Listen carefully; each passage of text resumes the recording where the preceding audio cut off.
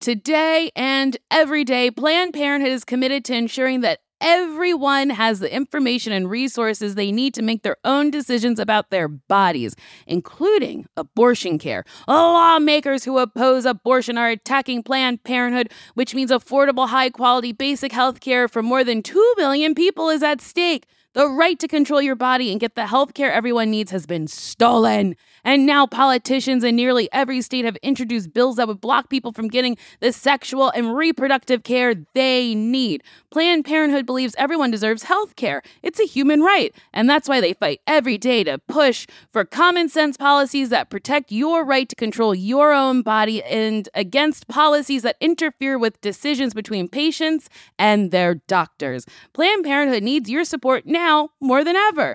With supporters like you, you can help reclaim your rights and protect and expand access to abortion care. Visit PlannedParenthood.org/future. That's PlannedParenthood.org/future. Did you know that it's Asian American and Pacific Islander Heritage Month? Macy's is highlighting some really cool AAIP-owned brands right now, like Cardin, Kaja, Emilia George, and Hey Meave. Plus, you can help support college access and student success when you donate online or round up in store to APIA Scholars. APIA is the nation's leading nonprofit organization devoted to the academic, personal, and professional success of Asian American, Native Hawaiian, and Pacific Islander students. Shop Asian American and Pacific Islander-owned brands at Macy's.com or in store.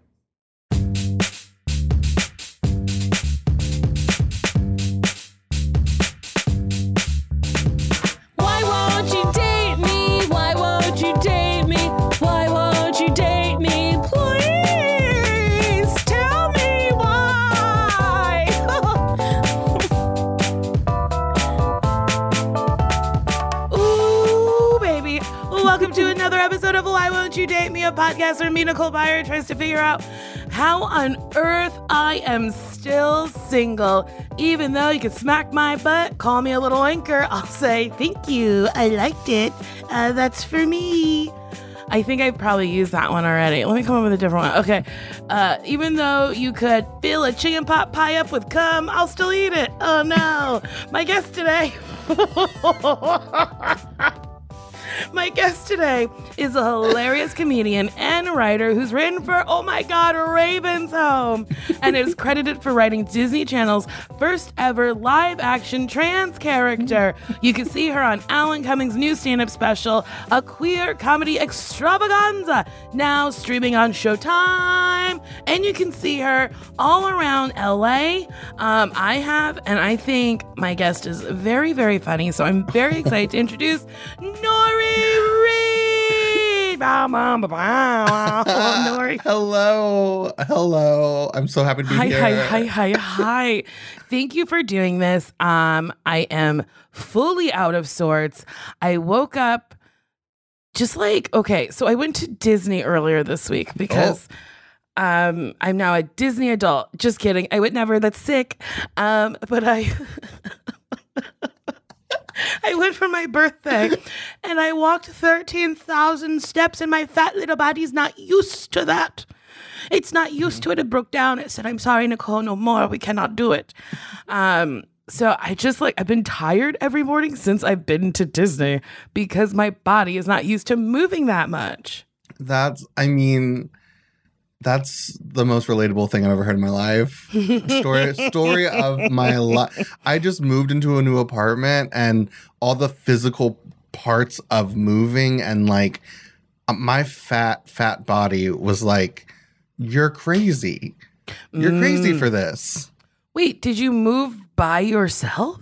Well, I mean, I had movers for the day, but all the other things like the putting together furniture and moving stuff after and picking up. I do Facebook Marketplace. Ooh. I know. No, people find fantastic things on Facebook Marketplace. You will meet the worst people you will ever meet in your life through Facebook Marketplace. The most insane, unhinged people, but the deals are good. That's very funny. It's like you deal with the crazy, the little wild people, but the deals, deals. What's the weirdest interaction you've had with a person from Facebook Market? Easy. I sold my couch in my previous apartment, and this guy was like, "Oh, I'll come pick it up tomorrow." And I was like, "Perfect, amazing." So he comes to pick it up. He's about a cool 16, 17. And he comes in and he's like, "Hey, this is the couch, this couch." And like walks over to the couch. He starts to like knock on it, kind of like listen to it. He starts to thump it a little bit. And he's like, "Oh, sorry about it. I'm a couch flipper. So if you could just give me a few moments, I'm gonna see if this is a couch I want to flip." And he molested that couch. Like he was with the hand, he was groping it. It was great. He stopped halfway through to call his mom, who he flips couches with. And then they spoke. He was very quiet and whispering, came back, tried to play hardball or something. At this point, it had been 15 to 20 minutes. I was livid in my own home. And at that point, he goes, "How low can you go?" And I said, "You have to get out of my house." I said, you literally have to leave right now. And then he left. You didn't sell him the couch? No, because I think it was a game. It was some sort. It might have been a kink. I don't. It was so strange the way he was touching that couch. I didn't like it. What a funny kink to have. I love it. What do you do to get off? Oh, I just touch couches in front of people. I pretend I'm going to get a couch, and then I grope it in front of the person who thinks that their couch is getting sold. It was wild. That's very funny. I love it. When I moved, so I bought a house in a while ago, years and years and years ago.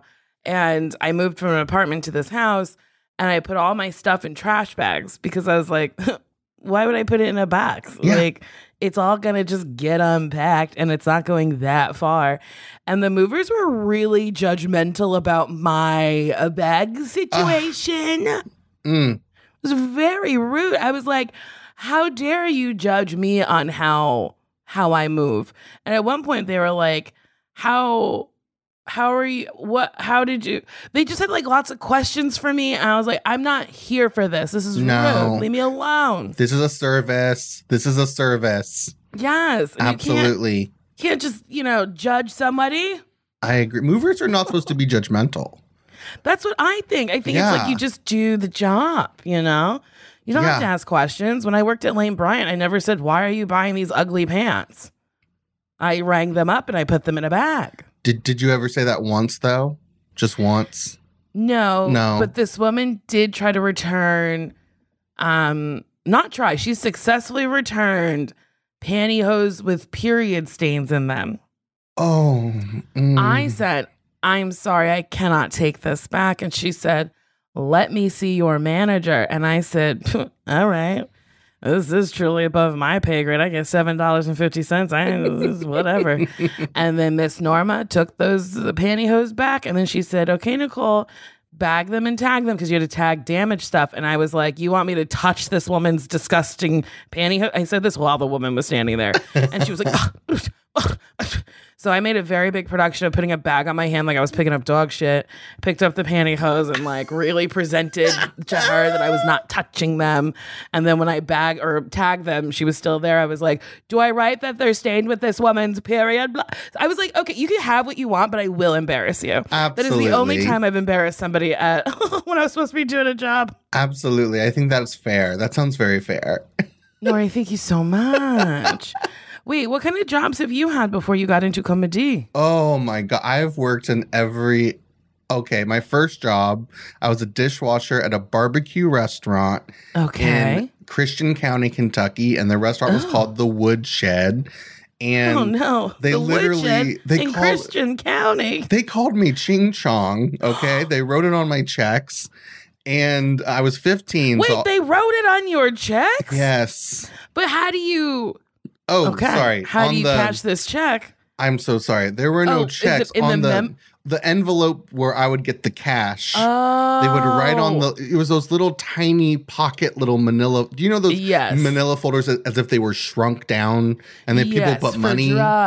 Drugs and money. They would write ching chong on it.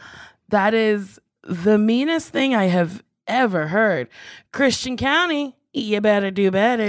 Yeah, I mean, it is what it is. But the best story I ever heard was the owner, George W. Bush, during his second election, came through Christian County, and the woodshed was an institution, so he went there to eat. And the owner was so excited. He was like, obviously, like, this is amazing because they're all Republican and stuff. Mm-hmm. He gave George W. Bush a barbecue sandwich, and then George W. Bush went, no, I'm not eating that. I'll have a Diet Coke. And that year, the owner voted for the Democratic presidential candidate. That's pretty fucking funny. He was so angry. He wanted a Diet Coke at my barbecue place.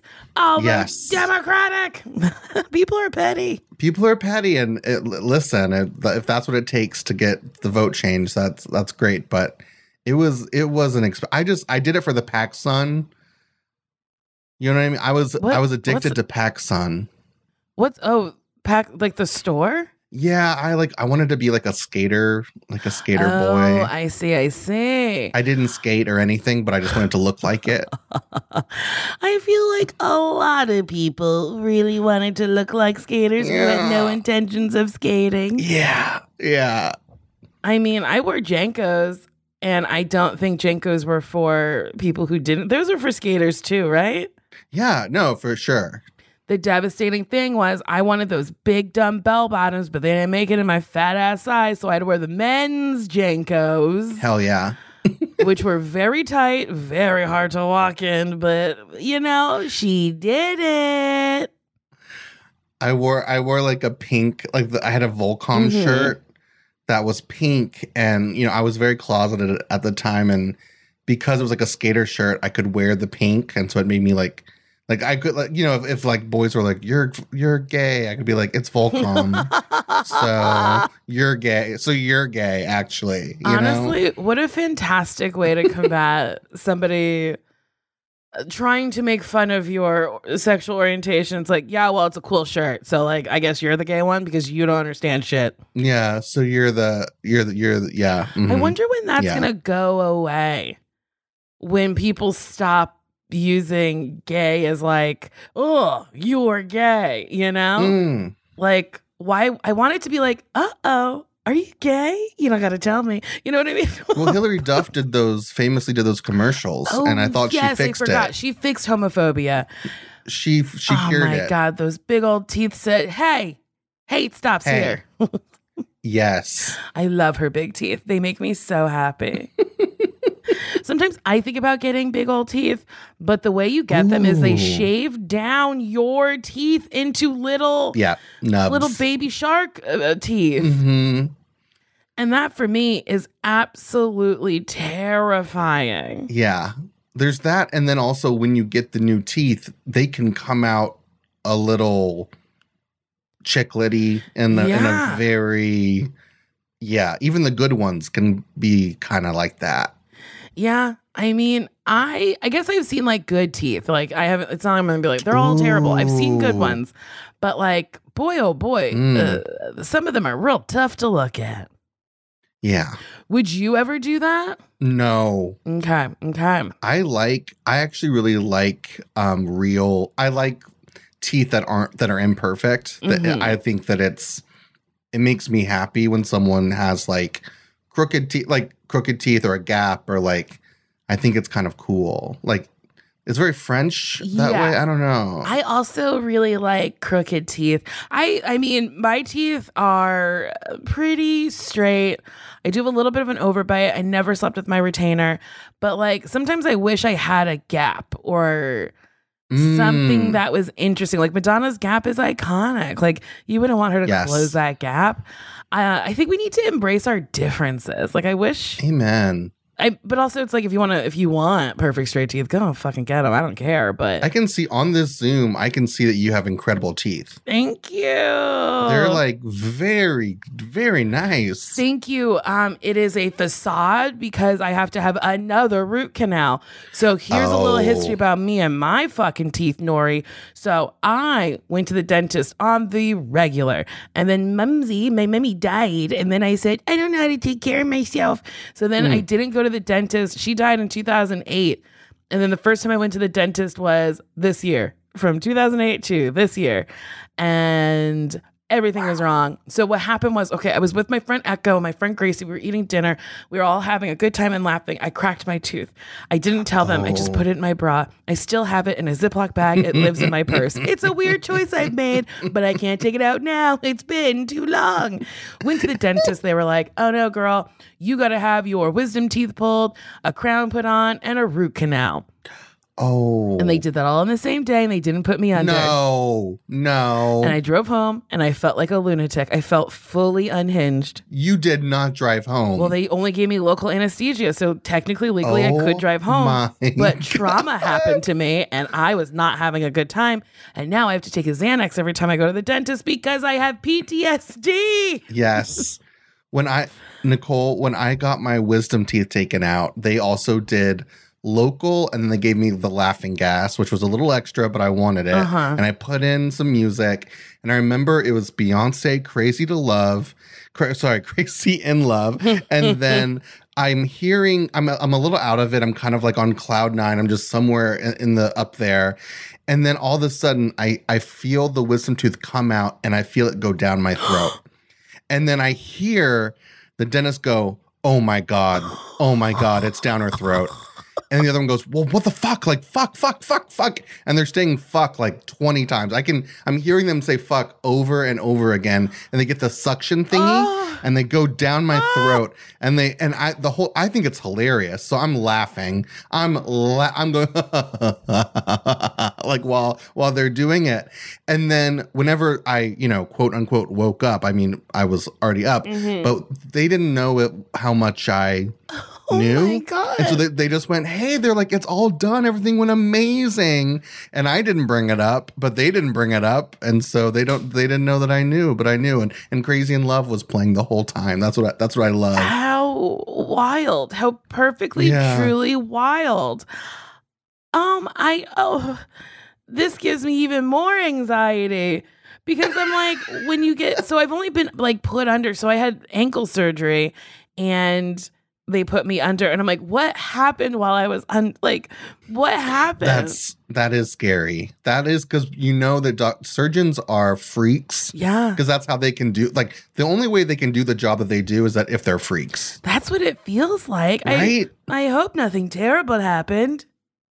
And we're, I don't know. I'm sexy. You're sexy. I don't know. I'm just irresistible even. I don't know. I know. Yeah. I'm very irresistible. I hope they resisted me and didn't do anything. I can't believe a tooth went down your throat and they didn't tell you when you woke up. No, they thought I didn't know that it happened. And yeah, I had a surgeon.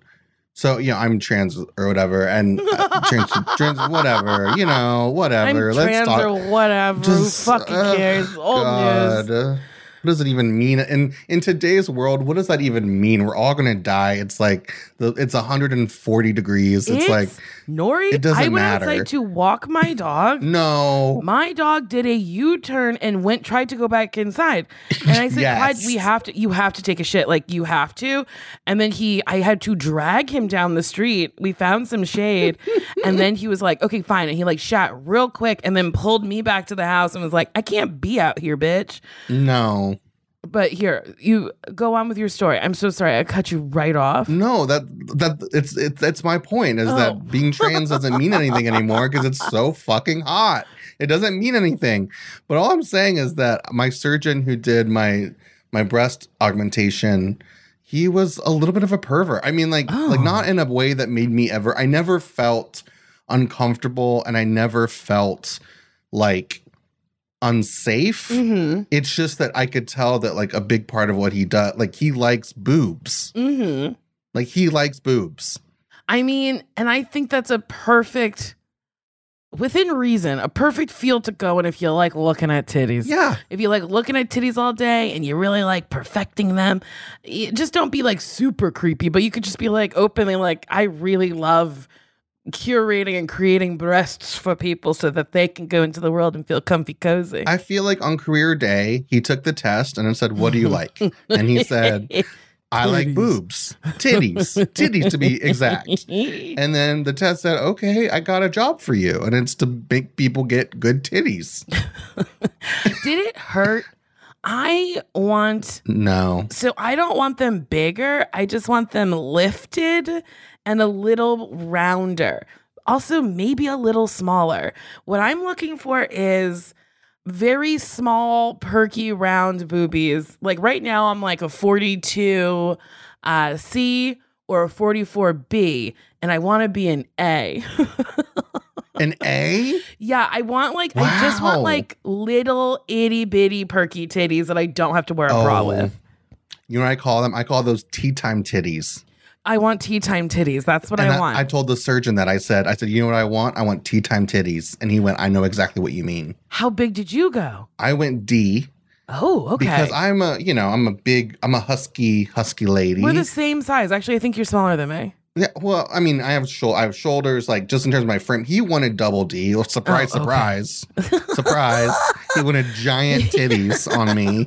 And I was like, no. I was like, we're going to go D's because I want tea time titties. Mm-hmm. And he was like, I get it. And I was like, I want them perky, but I want them dropped because I want them to look like God gave me these tea time titties. Some big natties. I didn't want the surge looked. I just wanted I wanted them to already have a droop. So that, okay. But now that listen, a few years later, I kind of maybe wish I didn't get the pre-droop. Yeah, because gravity does take hold of titties. Yes. I should have let God do what God was going to do and drop my titties because now they're double dropped. Because they've dropped, but they're like still pretty small. Like when I lay on my back, I don't have titties. They go right into my body. They go bye-bye. But when I stand up, I'm like, oh no, they're a little droopy. I don't know. Now I'm like just touching my titties. It's not a bad surgery. It's not a bad surgery. It's very easy. I was traveling a week after. A week after? Yes. So the recovery's just a week? Well, I said that without Nori, were you just flying around fucking not listening to your doctors? I just right after I said that, I realized the reason why I traveled is because my dad was dying. Oh, but God. I forgot that part until after. I mean, that's why I was traveling. How convenient. I'm making fun. I'm like, oh, yeah, you're just flying around town. What a dream for you to go. Actually, I was traveling because my dad was dying. Yeah.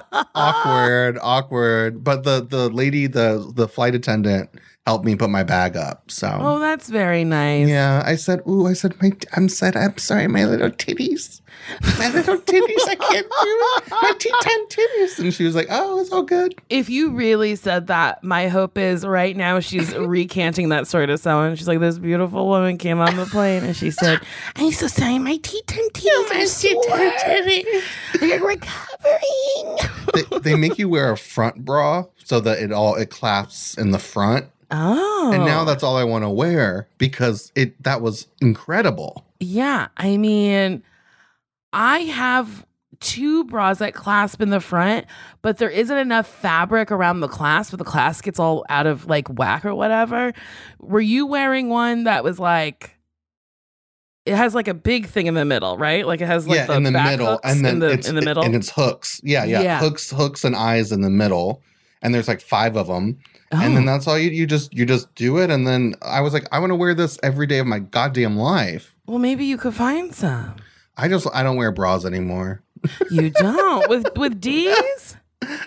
Maybe that's why the droop is drooping. Oh, maybe. I don't like bras. I don't like the feeling. I hate wearing bras.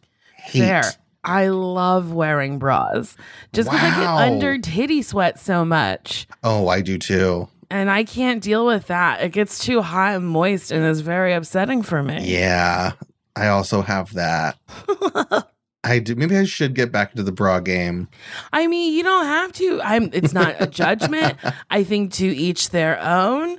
Can I ask, when you realized you were trans, is that just a boring question that you don't wish to answer? Because you could say that, because It's okay. I guess it really isn't interesting. I will say this is a complicated answer because I think there's different levels of knowing, and because I grew up in a super Christian, super conservative town, literally called Christian County. Yes. So it's like, hello, like in Kentucky. And also Bell Hooks is from there, which is really funny. Oh. Just me and Bell Hooks, that's it. No one, everyone else racist. Yeah. Sorry. If you live in Christian County, I'm so sorry. But you are racist. It'd be very funny if someone listening was like, "Oh, she got me. I am." Oh, damn, I love this podcast, but I am very racist.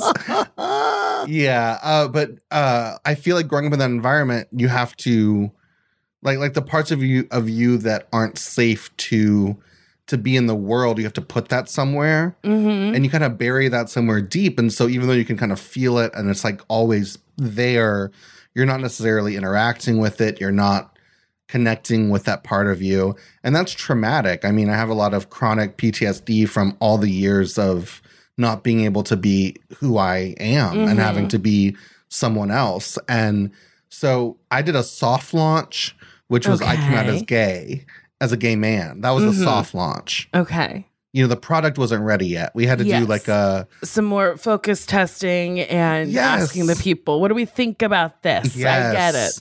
But we worked so hard that we got to release something. We got to release something, but it's not ready release the yet. Prototype, and then we'll have the final product ready in a couple months or maybe years. And the prototype was a twink. So there was a twink prototype, and that twink was slutty and amazing and bitchy and funny and slutty. Did I say I said slutty? Very slutty. Yeah, so I'm lots of slut. double slut. Okay. Double slut. Love that. And I lived in New York, so I was in New York and I was a gay man, Fire Island, Chelsea, all of that. And then I worked at Callan Lord, which is an LGBT health center it's all over New York now, but I was an HIV counselor. And so I worked a lot with trans women. And a lot of my clients were trans women, and, you know, a lot of my coworkers were trans. And that was my first kind of intimate relationship with trans people. And there was such an adoration and respect for all the trans people that I was interacting with that at a certain point I had to start to question, like, what is this? Because it's not sexual, and it's not, I have no, but there's just this deep knowing and respect. And so I talked to a therapist, and I mean, from there it kind of it started to come out that from, you know, just to myself that I'm not comfortable with my gender, that I'm not, you know, that I'm not a man, and I don't know what I am, but I'm not a man. That was the first, I was like, I don't know what it is, but I'm not that. Like, whatever that is, that's not me. And I've never felt comfortable being like that.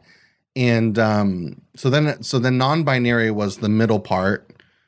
And then very quickly from there, it was like, no, I'm a binary, like, trans woman. And now today in my current life, I'm somewhere between trans woman and non-binary, because I don't wear bras. That's one thing. I don't know.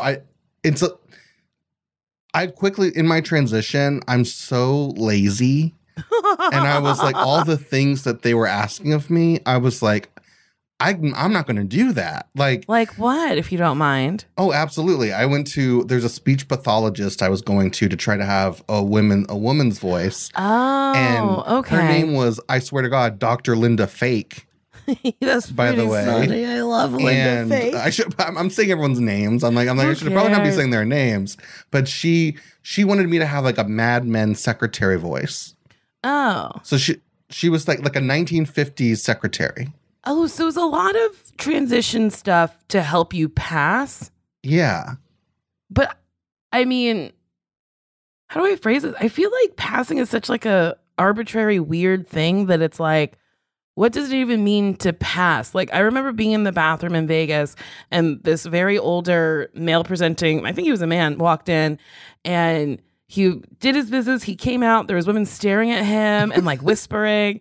And then he looked up and he went, "Oh my God. Oh, I'm so," and he was so apologetic. And I just looked at him and I said, "Gender's a construct. You're fine. Don't ever think about it again. You're fine." And he went, "Oh, thank you." And then he left. And I was like, what are we all doing to each other?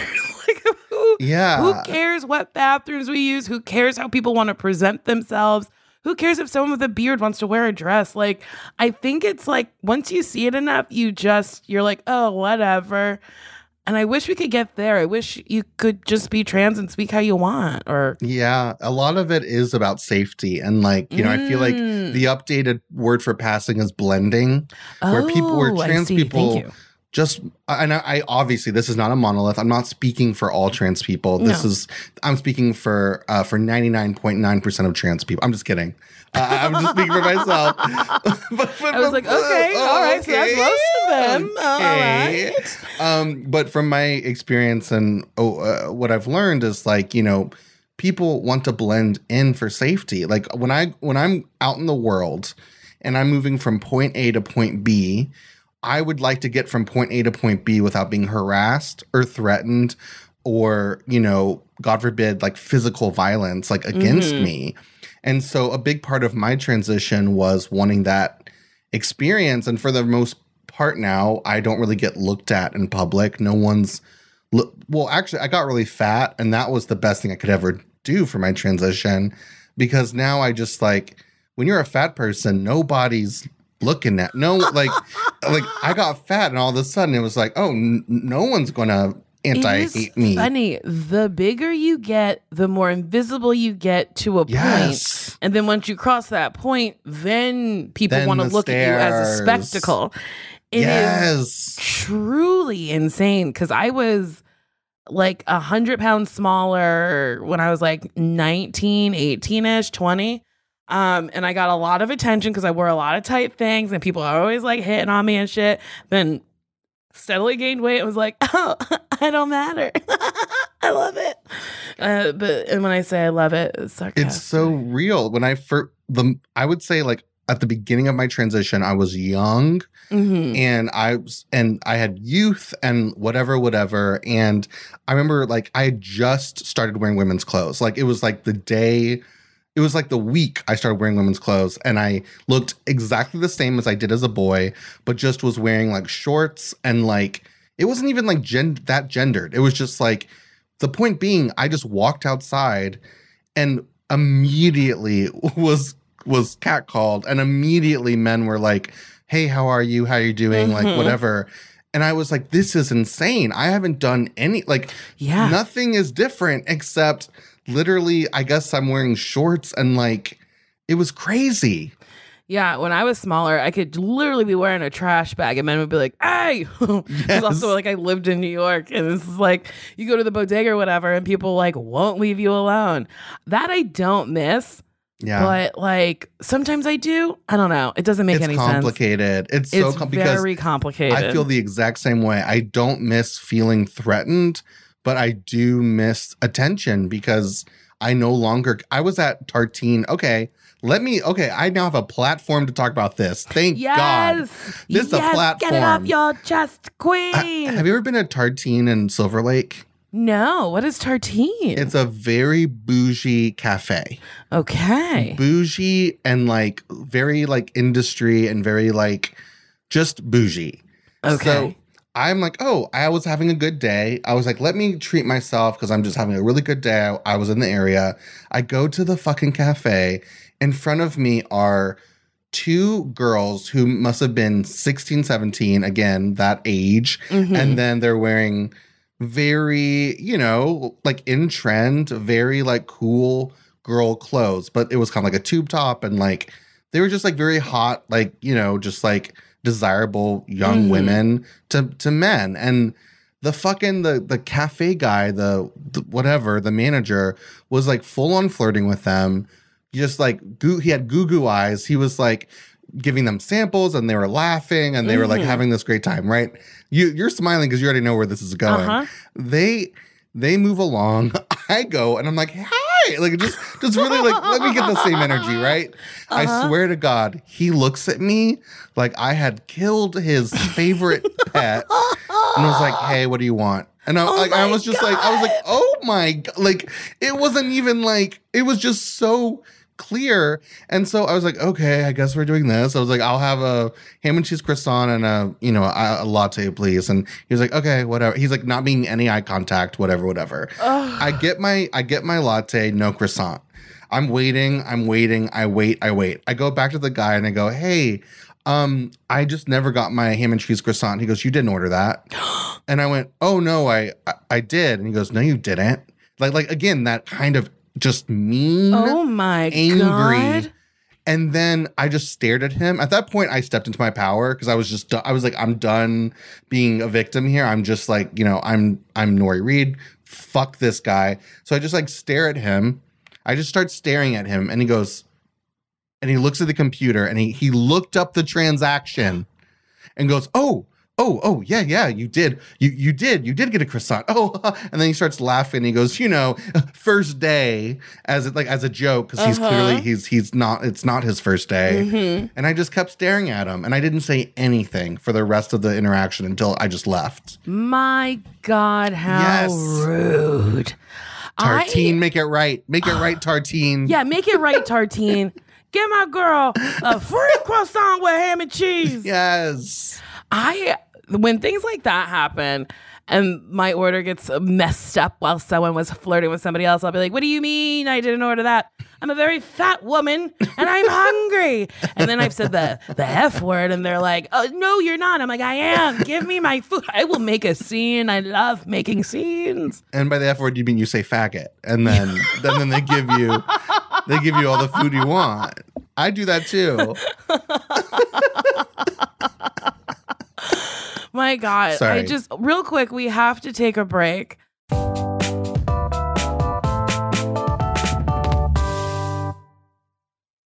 This show is sponsored by BetterHelp. There's always something that I really need to talk about. And thank God I have a podcast. But then there's stuff that I don't want to reveal publicly. So I talked to a therapist. And listen, we all carry around different stressors, big and small, and when we keep them bottled up, it can start to affect us negatively. Therapy is a safe space to get stuff off your chest and to figure out how to work through whatever's weighing you down. If you're thinking of starting therapy, give BetterHelp a try. It's entirely online, designed to be convenient, flexible, and suited to your schedule. Just fill out a brief questionnaire, get matched with a licensed therapist, and switch therapists at any time for no additional cost. And I gotta say, that's very important because the first person you meet might not be good for you. So even though it's work, you gotta work to find someone who is helpful and is good for you. So don't stick with someone just because you feel like you have to. Get it off your chest with BetterHelp. Visit BetterHelp.com/dateme today to get 10% off your first month. That's BetterHelp, HELP.com/dateme. Okay. Hey, did you know 1 in 5 Americans have learn a new language on their bucket list? If that's you, make 2024 the year you finally check it off the list with Babbel. Be a better you in 2024 with Babbel, the science-backed language learning app that actually works. Don't pay hundreds of dollars for private tutors or waste time on apps that don't really help you speak the language. Babbel's quick 10-minute lessons are handcrafted by over 200 language experts to help you start speaking a new language in as little as 3 weeks. Babbel's tips and tools are approachable, accessible, rooted in real-life situations, and delivered with conversation-based teaching so you're ready to practice what you've learned out in the real world. Babbel made it super easy for me to brush up on my Spanish before my vacation to Mexico. See how I said that? It's better, and it sounds like I speak Spanish. It just makes traveling better, so you can order food, ask for directions, and flirt with the locals. Me encanta, muchacho. Without having to consult language apps while on vacation. Here's a special limited time deal for my listeners. Right now, get 60% off your Babbel subscription, but only for my listeners at Babbel.com/dateme. Get up to 60% off at Babbel.com/dateme. Spelled BABBEL.com/dateme. Rules and restrictions may apply. Booty boo boo boo boo boo. We're back. Boo, boo, boo, boo. I cannot believe how differently fat people are treated It's in this insane. world. The anger, the hate. Yes. People are so mad at fat people for no reason. Yeah, and then they love to be like, I'm just worried about your health. And I'm like, Oh. but like my health is like, okay, you know, I take my little pills for, you know, things or whatever.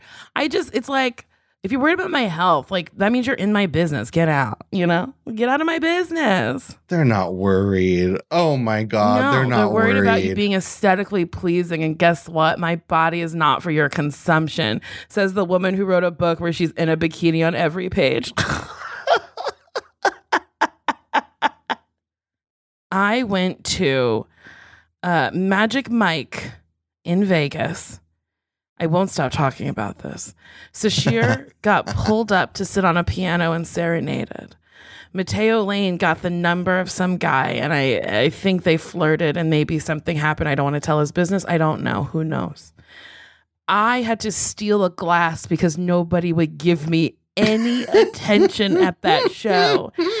And this was like maybe 4 or 5 years ago, and I am still fucking pressed about it.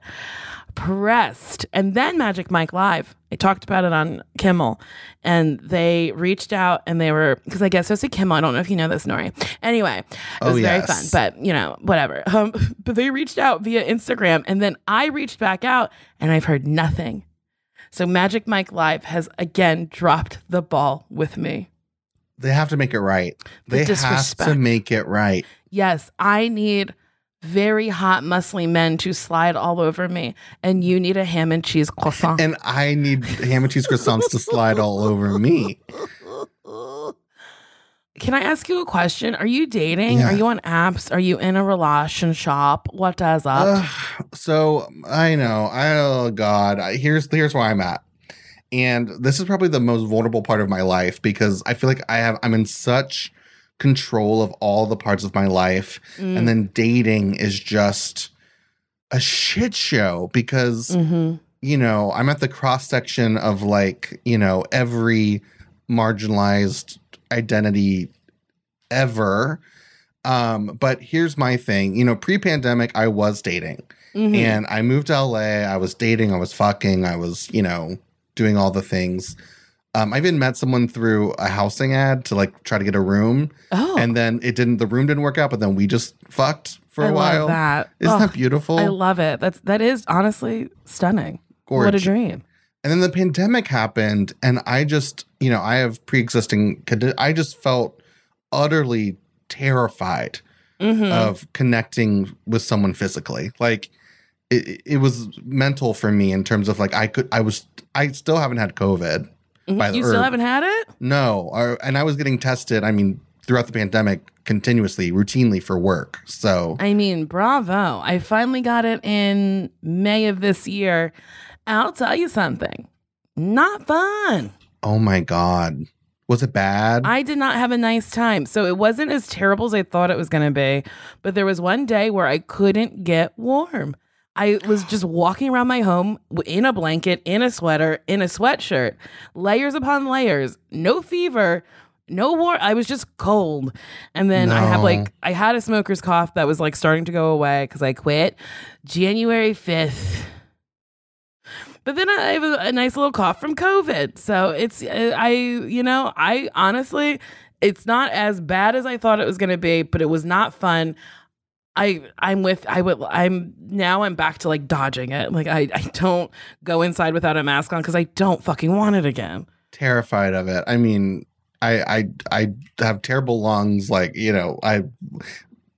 whatever. The point is that dating has definitely taken a toll from like the pandemic. Mm-hmm. I'm now finally in a place where I feel open and ready to start dating again. So that is where I'm at.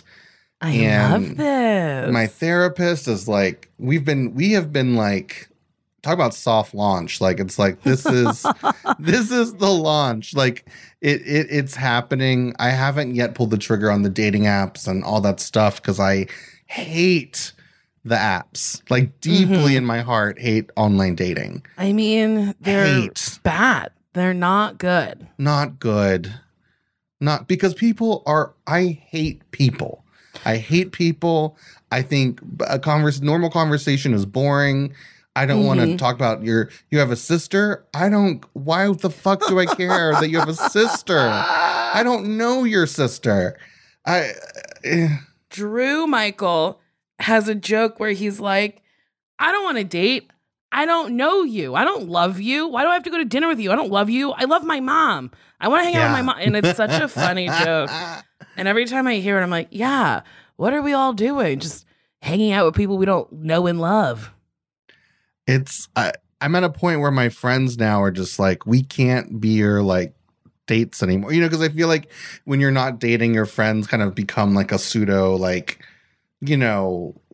I haven't really articulated this ever. Yeah, I'm taking Sashir to the Emmys. It's like, yes. Yeah.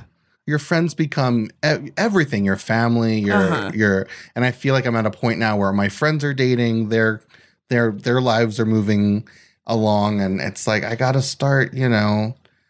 But who I'm attracted to has changed as well. Like, let's get into it. Yeah. What are you looking for? Yeah. So before I was very much only into men, and through transitioning, definitely I would consider myself bisexual, pansexual, whatever that means. So gender just started to matter less and less the older I got. The more mature I became, the more I realized, kind of like you were saying earlier, just how silly gender constructs are. And just, for something changed for me psychologically where I was like, I truly could not care what the meat looks like.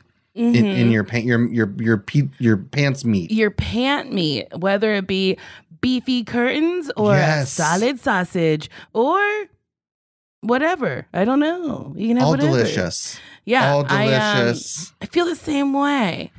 Although I don't put a label on it. I don't like the word pansexual. It's not appealing to me. Oh, yes. I don't like bisexual either because that's, again, not appealing to me. Straight, embarrassing. Could never. I would never refer myself as that. It's weird. Just being like, no, straight and narrow. I only like, strictly dick like. It's insane. It's like people like that blow my mind every day because I'm like, you've never opened a magazine or like watched a TV show and been like, wow, that person who's the same gender as me can really get it. We all think that.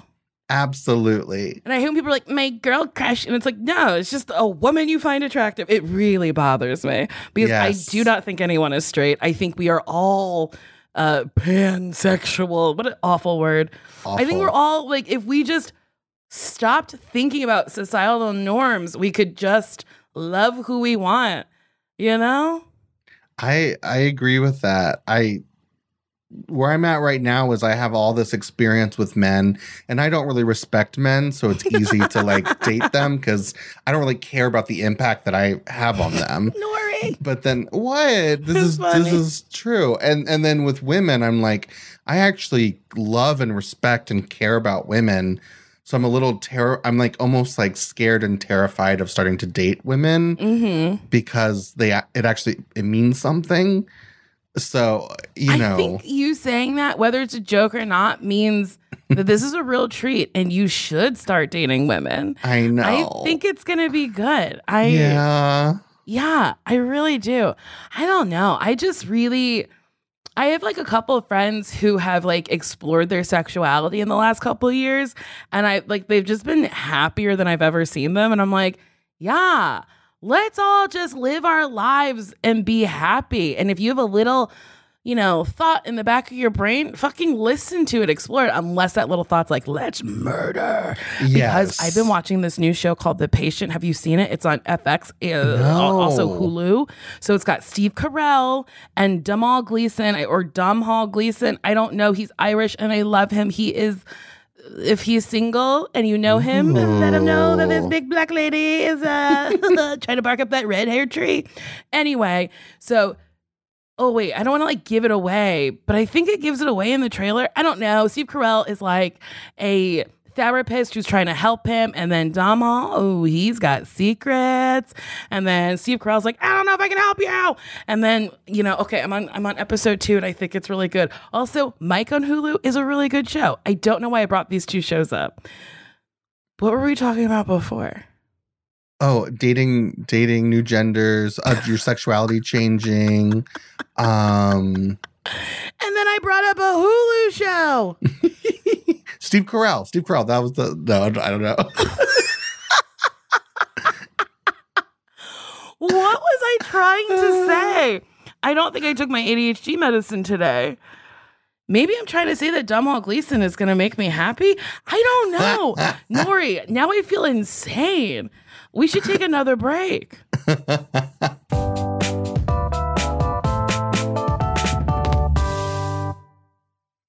Nuuly is a subscription clothing rental service that's all about helping you have fun and get creative with your style. Shift gears in your wardrobe without a complete and expensive overhaul. Dressy stuff, trendy going out clothes, casual tops, and premium jeans, sweaters, outerwear, vacation fits, you name it. For just $98 a month, you get a choice of any 6 styles each month. Access to thousands of styles from more than 400 brands with inclusive sizing, fast, free shipping and returns, and professional cleaning in Nuuly's state-of-the-art laundering facility, plus the option to buy what you love. I like Nuuly a lot because sometimes I don't want to own a sparkly thing because I'm like, I don't know if I'm going to wear it more than once. Also, I have a ton of sparkly things. And Nuuly is very good at having a sparkly thing that I'll wear once and then I can send it right back. Nuuly is a great value at $98 a month for any 6 styles. But right now you can get $20 off your first month of Nuuly when you sign up with the code DATEME20. Just go to Nuuly.com, NUULY.com. That's Nuuly with 2 U's, and enter the code DATEME20 and sign up to get $20 off your first month. That's NUULY.com.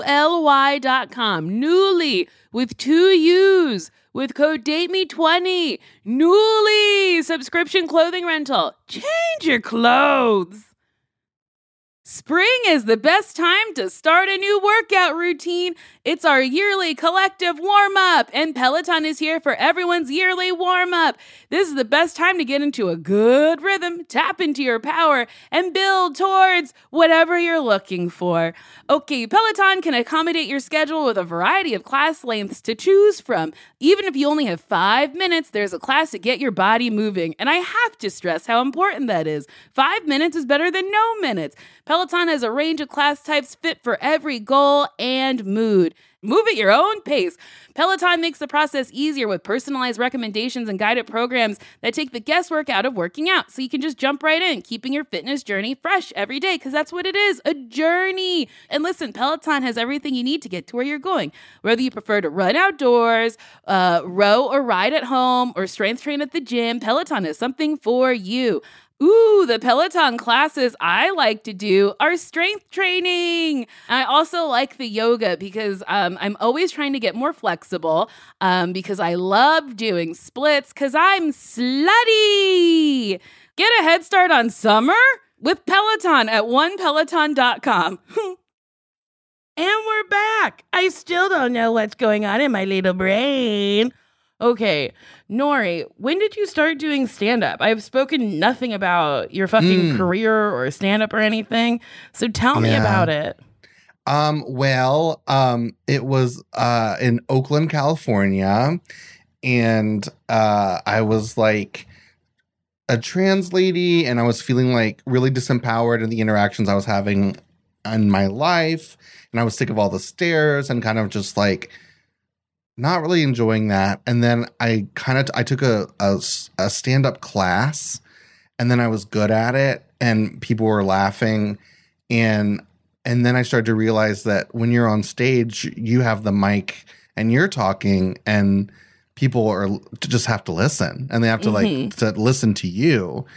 And so it became a really empowering kind of thing for me, where I got to make fun of the cis people who were being really dumb, and I got to roast and kind of dumb, kind of the people who are considered normal, and I'm considered weird, and that became the process. And that was, I've been doing stand-up I guess for 5 or 6 years. I saw you at a show in a parking lot, you know, because that's how we're doing them right now. Yes. Or how we were doing them. And you were wearing this lovely, like, fluffy white peasant top and these really cool, like, loose, straight leg jeans that were like a lighter wash. And I said, I love this. And you're on stage and someone said something, like, it was kind of like a, like, not a harsh heckle, but it was a heckle. And you were like, I'm up here. I have the mic. I'm sorry. Did you want to speak? You can't because I'm up here. And I just loved it. And you like really leaned into it. And I was like cackling in the back.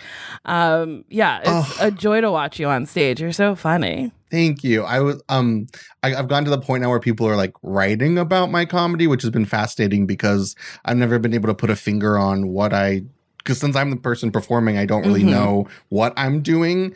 But then someone wrote that I'm a dom. Oh. And I was like, oh my God, I'm a comedy dominatrix. And I never really thought that, but that's so true. I love that. A comedy dom. Ooh. Yeah. I'm like, shut the fuck up. Like, it's kind of like a roasting. Yeah, I don't know. I enjoy that kind of dynamic with the audience. I like to kind of create tension and aggression a little bit. Well, because here's the thing. Can I say this? Yes. Something I try to fight against, whether it's consciously or unconsciously, is pity. Because sometimes I'll get on stage and I'll share something that I think is so funny. And then some white cis lady goes, oh. And she thinks that she's like the humanitarian of the year. And then she's like helping me. And what she doesn't know is that's the biggest heckle you could ever fucking do because it's funny. And it's a funny thing that happened. And if you would just be open and trusting that if I'm up there talking about it, I want you to laugh. And so I guess a part of me creating tension and almost fighting with the audience is a way to like get away from that like pity. It is interesting how an audience will pity you because society tells them that you're like less than and you're sad and whatever. Like I've been on stage and I was trying to figure out some fat jokes. And every time I said I was fat, people go, aw. And I was like, wait, what is happening? I was like, I didn't say I was ugly. I didn't say like I hated myself. I'm just saying an attribute that you can actually see. So it's funny whenever like a fat woman has a stand-up clip where she's like, people love to say you're not fat, you're beautiful. People go, someone stole your joke. I'm like, no, every single fat woman has that joke. There's just a different ending to the joke because that's what we have to deal with. So it's like, write what you know. But there was one time I said something about being fat and there was like consistent awes in the audience. And I finally was like, what's wrong with you people? You can see it, right? Am I crazy? I'm fat. I'd be in therapy right now if I didn't think it was okay to talk about. I wouldn't have left my fucking home after nightfall. Like I just started screaming because I was like, what is happening? I was like, I'm on a goddamn stage right now with lights and a microphone. Like, yeah. And the punchline is me fisting my fat rolls. Like, how are you awing at that? What on the earth? I've stepped away from doing stand-up for a little bit because it got to be so overwhelming. Because I was like, I toured like every weekend of 2019 and I would like kind of go on autopilot sometimes, but then sometimes I would get heckled in a way where I was like, do you know what it took to get to this part of fucking Florida? Oh, yes. I got on 2 planes to get here. And now you're going to talk through the fucking show? I would like lose my mind a little bit. And this one man on Twitter was like, she's a bad sport. Like, we were all just here for a good time. I was like, sure, but like I prepared material. And that's when I was like, maybe I gotta rethink what I'm doing. Because it is part of it. Something I've been doing I relate to that so much. And recently what I've been doing is if an audience is like a polite audience where they're listening and they're not laughing, they're just like listening and they're sitting there staring at me like fucking idiots. What I do is I go, guys, I literally can't bomb tonight. I'm like, what you don't understand is emotionally, I can't do it. And if you don't start laughing, I might do something. And I'm not saying what I'm going to do, but it's going to be bad and I may not come back from what happens. And then, so I threaten them with my life. Threaten them. And then they immediately, guess what? Oh, they're laughing. They're tee-hee-heeing. They said her life depends on it. We better start laughing. All you have to do is threaten to hurt yourself and people will do anything. It's crazy. It's wild. It is wild. Also, not real advice. Lately, people have been a little confused on what are jokes and what is real. That's a joke. That was a joke. No, please don't do that. Don't do that. No, it's fine. In the comments, they'll say fun things, and I go, oh boy, what a treat. Yeah, comedy is such like a wild thing. Can you tell me about working on Raven's Home? It's a multicam, right? Yeah, it's multicam, classic sitcom. Yeah. What is tape night like? Probably wild. People love Raven-Symoné. Well, unfortunately, because of the pandemic, we don't have a live audience, which is just so sad. I mean, that's honestly, like, I'm very sad about that. But we're on set. I mean, we're there. We're laughing. We're definitely, the writers, we're pitching jokes whenever something doesn't work. It's been really cool. I mean, I never saw myself working on a multicam, and it's been interesting to I've definitely walked away with a lot of respect for it, and a lot of it's hard, and it's definitely an art form, and it's been really cool to learn about the ins and outs of a sitcom. Yeah. I've only done one multicam. It was a show that was on ABC Family when before that became Freeform. That's how old I am, a dinosaur. And we did this one scene where we got through it. The audience really liked it. They were ha. And then we went for a second take and I just changed my delivery. And the director was like, we're doing this a third time. Don't change it again. And I was like, what? Why? He's like, because we're timing it for the edit or whatever. And he's like, and when you do something new, the audience laughs longer. They laugh shorter when they know what's going to happen. And I said, oh. So then we did it a third time and I did a third different take because I was like, you're not going to stop my ha-has. I'm a bad multicam actress because I want my instant gratification. It's like there's so many rules and that people don't know about. Like Raven definitely is such a mentor to a lot of the other actors who are on set and really helps them learn kind of what it is to be on a Disney sitcom. She truly is a comedic genius. Like just watching her work, she is a genius. Yeah, I think she's very funny. And sometimes I'm like, maybe I want to do a multicam because it's big, it's broad, and it is fun. We're hungry for it. I love. It's funny as much as I'll fight with an audience or get mad that they want to talk to me or whatever. It's I love audiences and I love performing. Okay, Nori, I have a question. Yes. Would you date me? Yes. Okay. I love it. I love it. You said yes in a way that I felt really stupid for asking the question. What? Why? Well, I ask all my guests that question, and you really seemed angry that I even asked. You were like, yes. That was a funny yes. I liked it. I think I know you're not asking me to go deeper, but if I may. Sure. I just I think there's something so beautiful when two fat women date each other. Have you seen it? I have. Oh my God, it's so beautiful. I knew this couple in Oakland, and they're both very fat, and they're just their life looked like they just go out and they eat and they they laugh. They make each other laugh so much, and they're so in love. And and they share clothes, and I was like, wait. I was like, that's the answer. That is the answer. Your wardrobe doubles? Yes. And you have someone to just eat with? Just to eat with. Oh. Yeah. I'm really thinking this over. Okay, well, Nori, we have come to the end. I truly could talk to you all day long. You're just a fucking delight.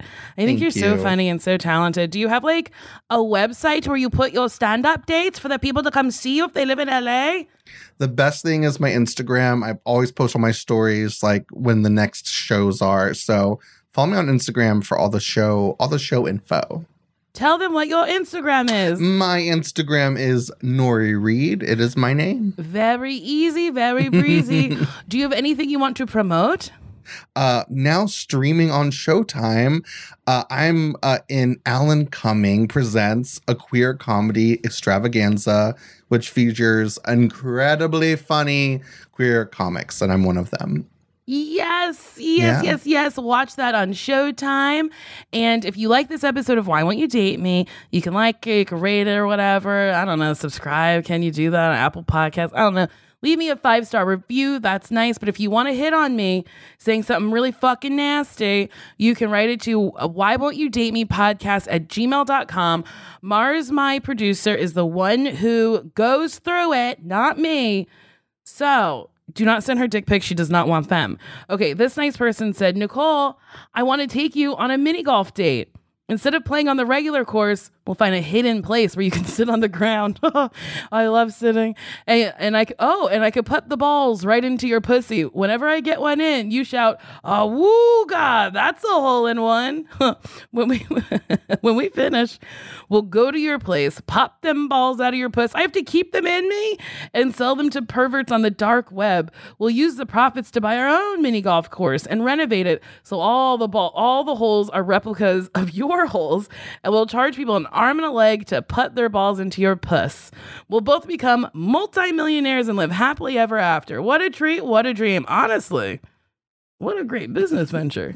That was amazing. If you have a proposal, send that to the email. Okay, bye-bye. That's it for Why Won't You Date Me with me, Nicole Byer. Why Won't You Date Me is produced and engineered by, the sweetest woman I know, Marissa Melnick. It is executive produced by other wonderful people, Adam Sachs, Joanna Solotaroff, and Jeff Ross. Thanks for listening. I love you. Thank you so much. We'll be seeing you next Friday with a brand new episode. What a treat. What a dream.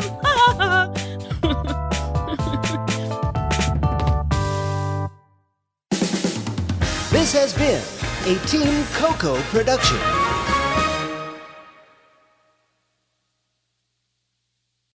Love the flexibility of working in all sorts of places? Well, working on the go seamlessly requires a strong network like T-Mobile. We have America's largest 5G network, so whether you're on a video call at the park or uploading large files at a coffee shop, we have the 5G speed you need. Whatever takes you on the go, T-Mobile's got you covered. Find out more at T-Mobile.com/network today. Coverage not available in some areas. See 5G device coverage and access details at T-Mobile.com.